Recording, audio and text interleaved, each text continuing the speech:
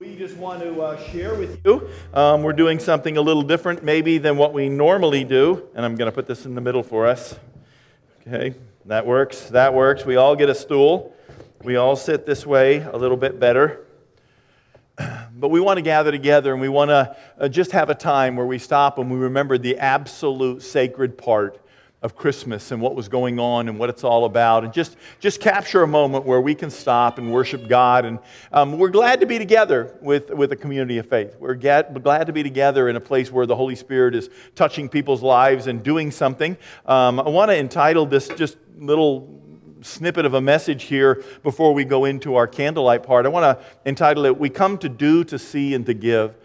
Because that's Christmas. You know, I don't know how it is in your life, but we kind of are at a place in life where Christmas, and when somebody says Christmas, we start talking about gifts and giving and things like that. And certainly we do recognize that. But I want to share a passage with you that's super non-traditional Christmas, but does lean heavily into the idea and the concept of how much God loves us as we celebrate Christmas and what it is that He did for us. So I'm going to go, believe it or not, I'm going to go to 1 Corinthians chapter 12.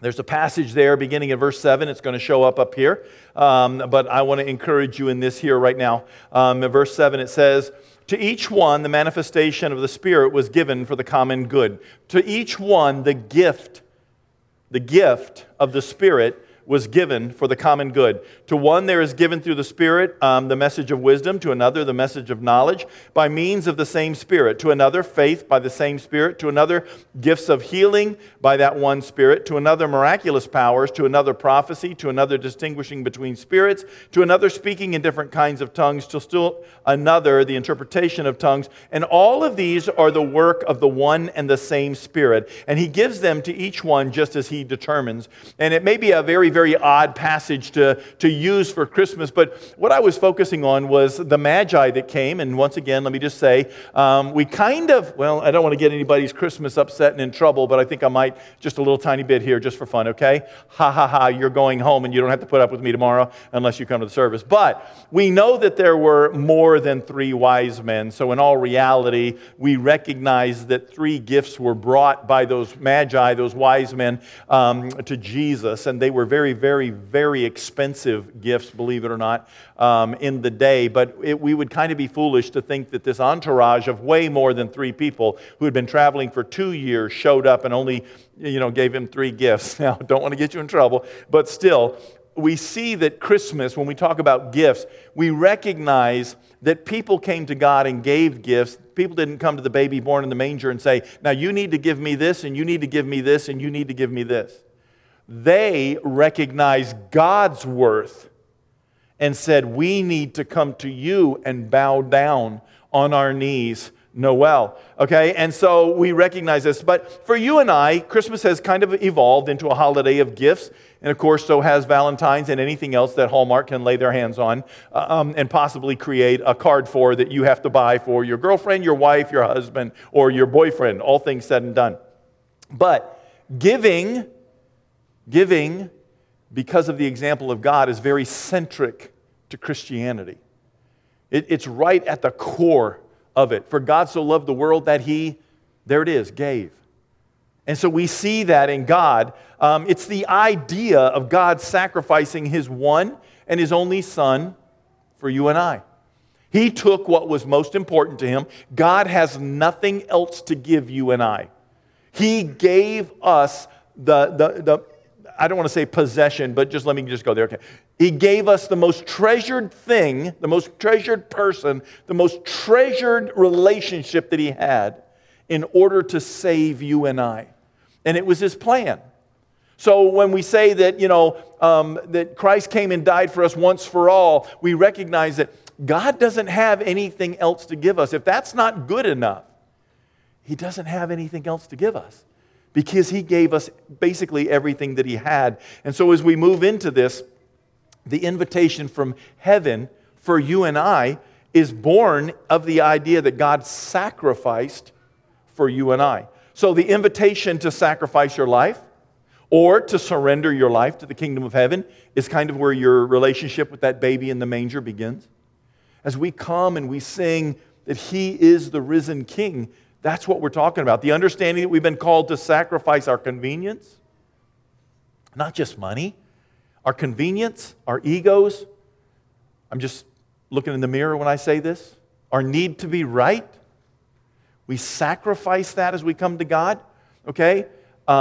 Being first, needing to be first and get our fair share, we sacrifice that on behalf of the kingdom of God and the teachings of Jesus. Our need to be prominent. Do you need to be prominent? Okay, we come and even the idea of being special to the world, we sacrifice that. Not to mention our goals, our plans, our hopes, our dreams, our children, our relationships, yes, our finances, our gifts, our talents, and more. All of these things we sacrifice to see the kingdom of God move forward. And this is how it happens. Christmas is about God giving so that you and I could give to others so that they could receive, so that they in turn could turn around and give to others. This message, come and see. Come and see what God has done for you and I. It's very much like a prairie fire, very much like what happens if you've ever sat in a Christmas Eve service that is, he's okay. If you've ever sat in a Christmas Eve service where we did a candle lighting thing, and if you've ever watched it, and I would encourage you to watch it tonight, it just kind of moves like a prairie fire. The concept of sacrificing and loving other people is supposed to move that same way from the church out into the world. So we talk about giving. What is the best gift, the best Christmas gift? Think about this for just a split second. What's the best Christmas gift that you ever received? Gifts. What's the best Christmas gift that you ever received? I knew he's going to do this. I thought I was picking from this year, not ever. You did give me a little glass clown one time when we were dating. No. One of those little blown clown. Three times. And I broke it on the way home, and he got me another one, and I kept it for like a couple days, and I broke it, and he got me a third one. Now I have 3 broken glass clowns, but that's I'm not sure that's my favorite. The greatest gift. I know some of you are heading off to do your Christmases yet tonight or tomorrow, but for us, all of our family came in last weekend, so gifts are over. And we'd like to say, oh, Christmas isn't about the gifts. You know what? As soon as the gifts are open, you know what I mean? It's a different thing, right? I feel a little done. Christmas is done because we have given the gifts that we purchased for people. And one of the gifts that I got that was really particularly special this year was from one of my grandchildren who, I don't know how she did it, through money or credits or whatever, but at the little school store, purchased me 3 little cookie cutters and a tea towel. Or what are we doing? Nothing. Talk to the nice people. 3 little cookie cutters and a tea towel or a dish towel or whatever you want to call it. And what was special about that to me was that she knows me.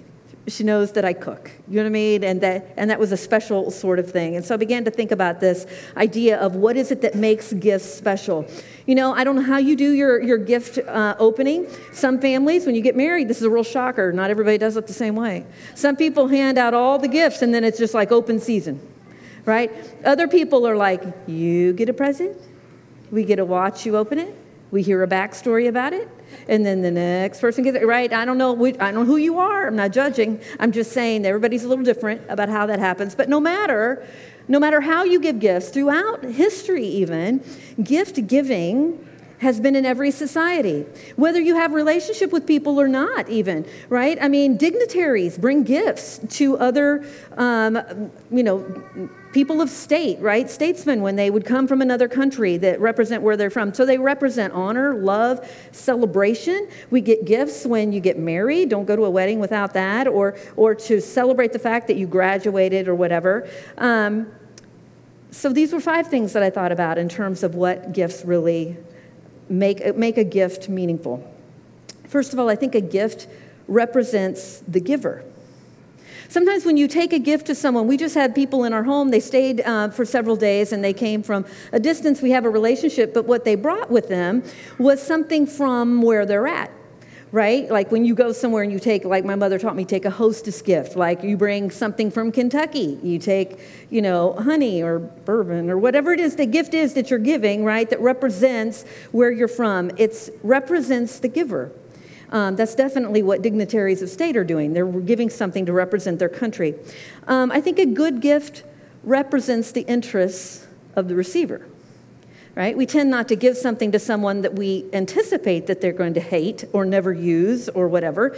So this grandchild anticipated that I bake. And I would put cookie cutters to good use, and I have, and a new tea towel for my kitchen. So you're thinking ahead, right? That's a meaningful gift. I know some of you in here, you haven't given a good gift until the person who receives it cries. If they cry, you hit the mark, right? Because you hit something nostalgic or it meant something to them. Sometimes a good gift meets a need. Sometimes it meets a need. Now, I'm not talking about the stockings that had like toothpaste and underwear and socks. Do you know what I mean? Sometimes those are the kind of gifts that are there. But when you recognize, I think that's why gift giving gets hard as people get older, because your needs are less, right? If you need toothpaste, you're going to go get it. But when you still are accumulating the things to function, you give people things that represent a need. But that's a little bit different than when we first got married, and I would get you things that you needed, like a vacuum sweeper, or a microwave, or washcloths and thing to clean the house with. Yeah. Dr. Dobson said, "Don't." Yeah. If it comes with a, what did he say? It helps me do my chores. But I know women who like that. I don't know. I'm not going to speak for you. Woman. I'm not. You are not That's that somebody woman. else. No, because you are. Gifts that represent affection. That's her. Of the giver to the receiver. I'm not even a gifty person, but if I recognize that it is an affectionate gift, somebody who is giving me something that represents what they feel for me. So that can be sentimental. It can be whatever that is. That makes a gift special when it's out of affection, out of relationship. And I like this particularly when gift giving is not a reciprocal thing. You know what I mean? I love that. I asked somebody, why did you get a gift for that person? I don't know, I just wanted to. I'm like, do you guys exchange gifts? No, I just wanted to give one this year. That's so great. But how many of you have received something and you're like, oh no. No. What they say is, hey, I haven't bought yours yet. Yeah. Like, no. It's in the mail. No, it's okay. Yeah, when you feel compelled because of that, I'm not sure that that's the effect, but when you give something out of affection to someone without a need to start anything or to have a response of any sort, that's affection. And then the final one I think that makes a gift important is it represents honor. I honor you. When we give gifts to God, I think about this with giving tithes and things to God. It's, I honor you for being God. I see who you are, and I recognize who you are, and I'm giving this to you based on that. So it's based on affection, but also just recognition of someone. Yeah, and it's official now, so we can go ahead and tell you. We've been married for 39 years now. So it's probably going to get out. So I'm just letting you know. No, I'm not looking for your clapping. I'm just saying that when I talk about, hey, what's the greatest gift that you can give somebody? She's, stays close to home and stays, like in this year, my grandchild got me this. Didn't mention anything that I bought her, which is okay. I don't give gifts to, overwhelm her and make her feel affectionate toward me and kiss on me and stuff like that. But I will say probably the greatest gift that I ever did receive was on December 16th, 1987. I got married December 16th, 1983. And I don't know how she did this. I mean, you just can't go to Walmart and do it. But, on December 16th, she's like, hey, here's your first son. And it's like, wow, how on earth? Truly, I felt honored. I felt very, very honored to receive that gift. And it still costs me. Every time he comes home, it's like, wow, that one was expensive. It's like she poured into that one. So it's there. But no, that's the truth of it. And the concepts that Pastor Janice shared with us of what it means to think about the giver, think about the gift, think about why you're giving it, think about the purpose and how it's going to make them feel. That's what God is doing for you and I. As He gives you and I gifts, that's what we're saying. And those are moments. I mean, when somebody sits there and we all have to open one at a time, I am just absolutely embarrassed because it's like, I don't know if I'll act right. I don't know if I'll say the right words. I don't know if I'll jump up and down right. I don't know. But there is something sacred in that moment when God does something for you and I. And there's no doubt in your mind that God did it. And He's trying to get a message across to you, and He says that. So God gave His Son to you and I, and it was incredibly, incredibly sacred. And here's the crazy part. because I really honestly believe this. I actually believe, so much so that I wrote a song about it, not that we're here to do songs. I just want to share this with you. That I was sitting in my office one time in Western Oklahoma, and I came to this place where I came to understand that the greatest gift that God has ever given to you and I was a tomb that held nothing. So in essence, the greatest gift that God gave to you and I was nothing at all. It's the idea that as we surrender our life to Jesus Christ, when we meet God, everything that we deserve, as much as we may think that we're so much better than everybody else around us, was poured out on Jesus. And so what we recognize is the baby in the manger was not the great gift for you and I. It was not the purpose of Jesus coming to this earth. It was not that's just the moment that He came to earth and took upon our form so that He could minister, interact, or be with us. Very much, if I can just be real cheesy, when Jane Goodall, those of you that are my age, went and lived with chimpanzees for so many years that she learned to speak their language, God came down here so that we could understand Him, because He was trying to get His love across to you and I. And we see the sacredness of the giver, and then we see the sacredness of the gift, and then we see the sacredness of what it means to you and I eternally, and we stop and say, man, the greatest thing that God ever gave me was nothing. As much as we complain that God doesn't do enough for us, the understanding that when we meet Him, if we have surrendered our life to Him, I don't mean if you've said the words and got dunked in a tank. I mean if you are walking feet pointed toward the cross, you're still struggling with your humanity, but you're getting closer to God, you're growing, okay? You're not excusing your sin. You're recognizing the blood of Christ that covers it, takes it away, doesn't cover it, takes it away. And then we realize how sacred this gift really is. And that's why I wanted to use the passage from 1 Corinthians, because those were gifts that were given in a sacred manner. And as those gifts unfold, I just want to share these last things. We're going to wrap this up and we're going to go into the candlelight part of this service. I believe this about all the gifts in your life, not just the gifts from 1 Corinthians. All of the gifts that you and I receive from God, they come down from the Father of lights. Okay, that's what James would say. But they're given for the common good. They're not just given for me. Who I am, what I have, and what I'm doing is not just for me. God is not just trying to feed me, clothe me, put me in a bigger house, buy me a fancier dog. He's not trying to do all. What He's trying to do is pour things into my life, gifts that I can turn and use for the kingdom of God, not just to speak, but to pay for, to encourage, and to inspire other people. And it's important that the collected body come together to be accountable for that. And we don't always think that way. God didn't want us to surrender our lives to Him and then go live as lone rangers. He called us together to be a church, a collected, gathered body that could share and serve each other. Second thing is that, and this is the tough part, everybody gets a different gift. Everybody gets a different one. If we don't learn anything from 1 Corinthians, we learn that everybody gets a different gift as, well, I'm not going to get there yet, but these are gifts that are given, and I don't know about you, but gifts aren't things that I had to earn.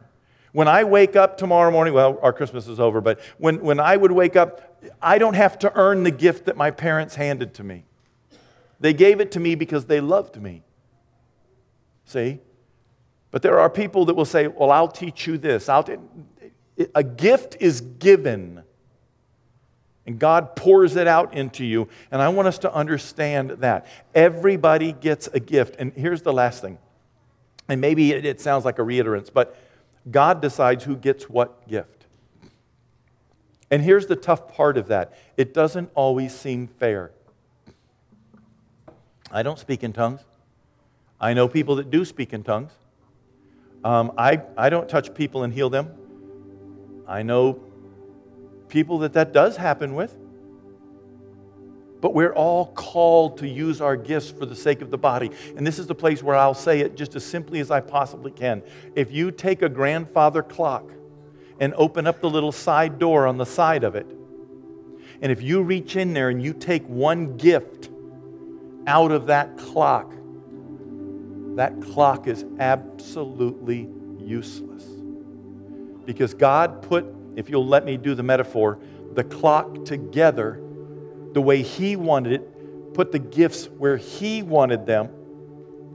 Some people get to be the face. Some people get to be the weights. Some people get to be the clang. Some people get to be the hammer. Some people get to be the little catch thing that goes tick, tick, tick, tick.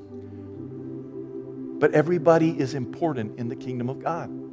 So when God gives a gift, He decides who gets it. It is for the common good, and everybody gets something different. And I would encourage you in that. You ever seen a child that went through Christmas, went through their birthday, went through whatever the circumstance was, and they opened everything up, and then they turned around and looked at their parent and said, "Where's my Xbox? Thought you were getting me an Xbox." And at that moment, you say, wow, that child is ungrateful. And with all due respect, they are. I was happy for underwear in my stocking. I was happy for socks. I was happy that there were pencils and erasers and paper, because I'm an artist, and so I was happy to get what other people might think is silly in a stocking. There were almonds. We got almonds sometimes. We got walnuts. I was happy. Man, they wasn't the little red fishnet ones, you know what I'm talking about? That's probably not a good term for church, okay? It was the red net ones. You know what I'm talking about. You know, the little dollar. Okay, so anyway, let's get past the stockings. Okay, so my stocking had this stuff in it. Man, if I would have been dissatisfied or unhappy, if I would have verbalized that, I would not be sitting before you today. My father would be in prison, and I would be buried somewhere. The truth of the matter is, our gifts are sacred. And we should thank God for our children. Thank God for our spouse. Thank God for our job. God can change our job. God can change our financial circumstance. But look where you are right now. You came in here on Christmas Eve and somebody bought you coffee if you wanted it. Somebody bought you hot chocolate if you wanted it. You're warm. We're not freezing to death in here. There are people that can't say that. Just in the last couple days. Yeah. Gifts are sacred.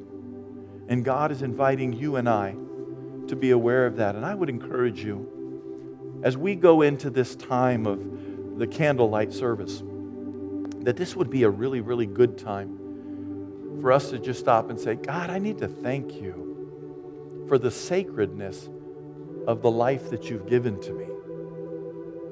Because it's a beautiful thing. And let's bring that to the manger tonight. As we celebrate Christ's birth, let's bring that with us.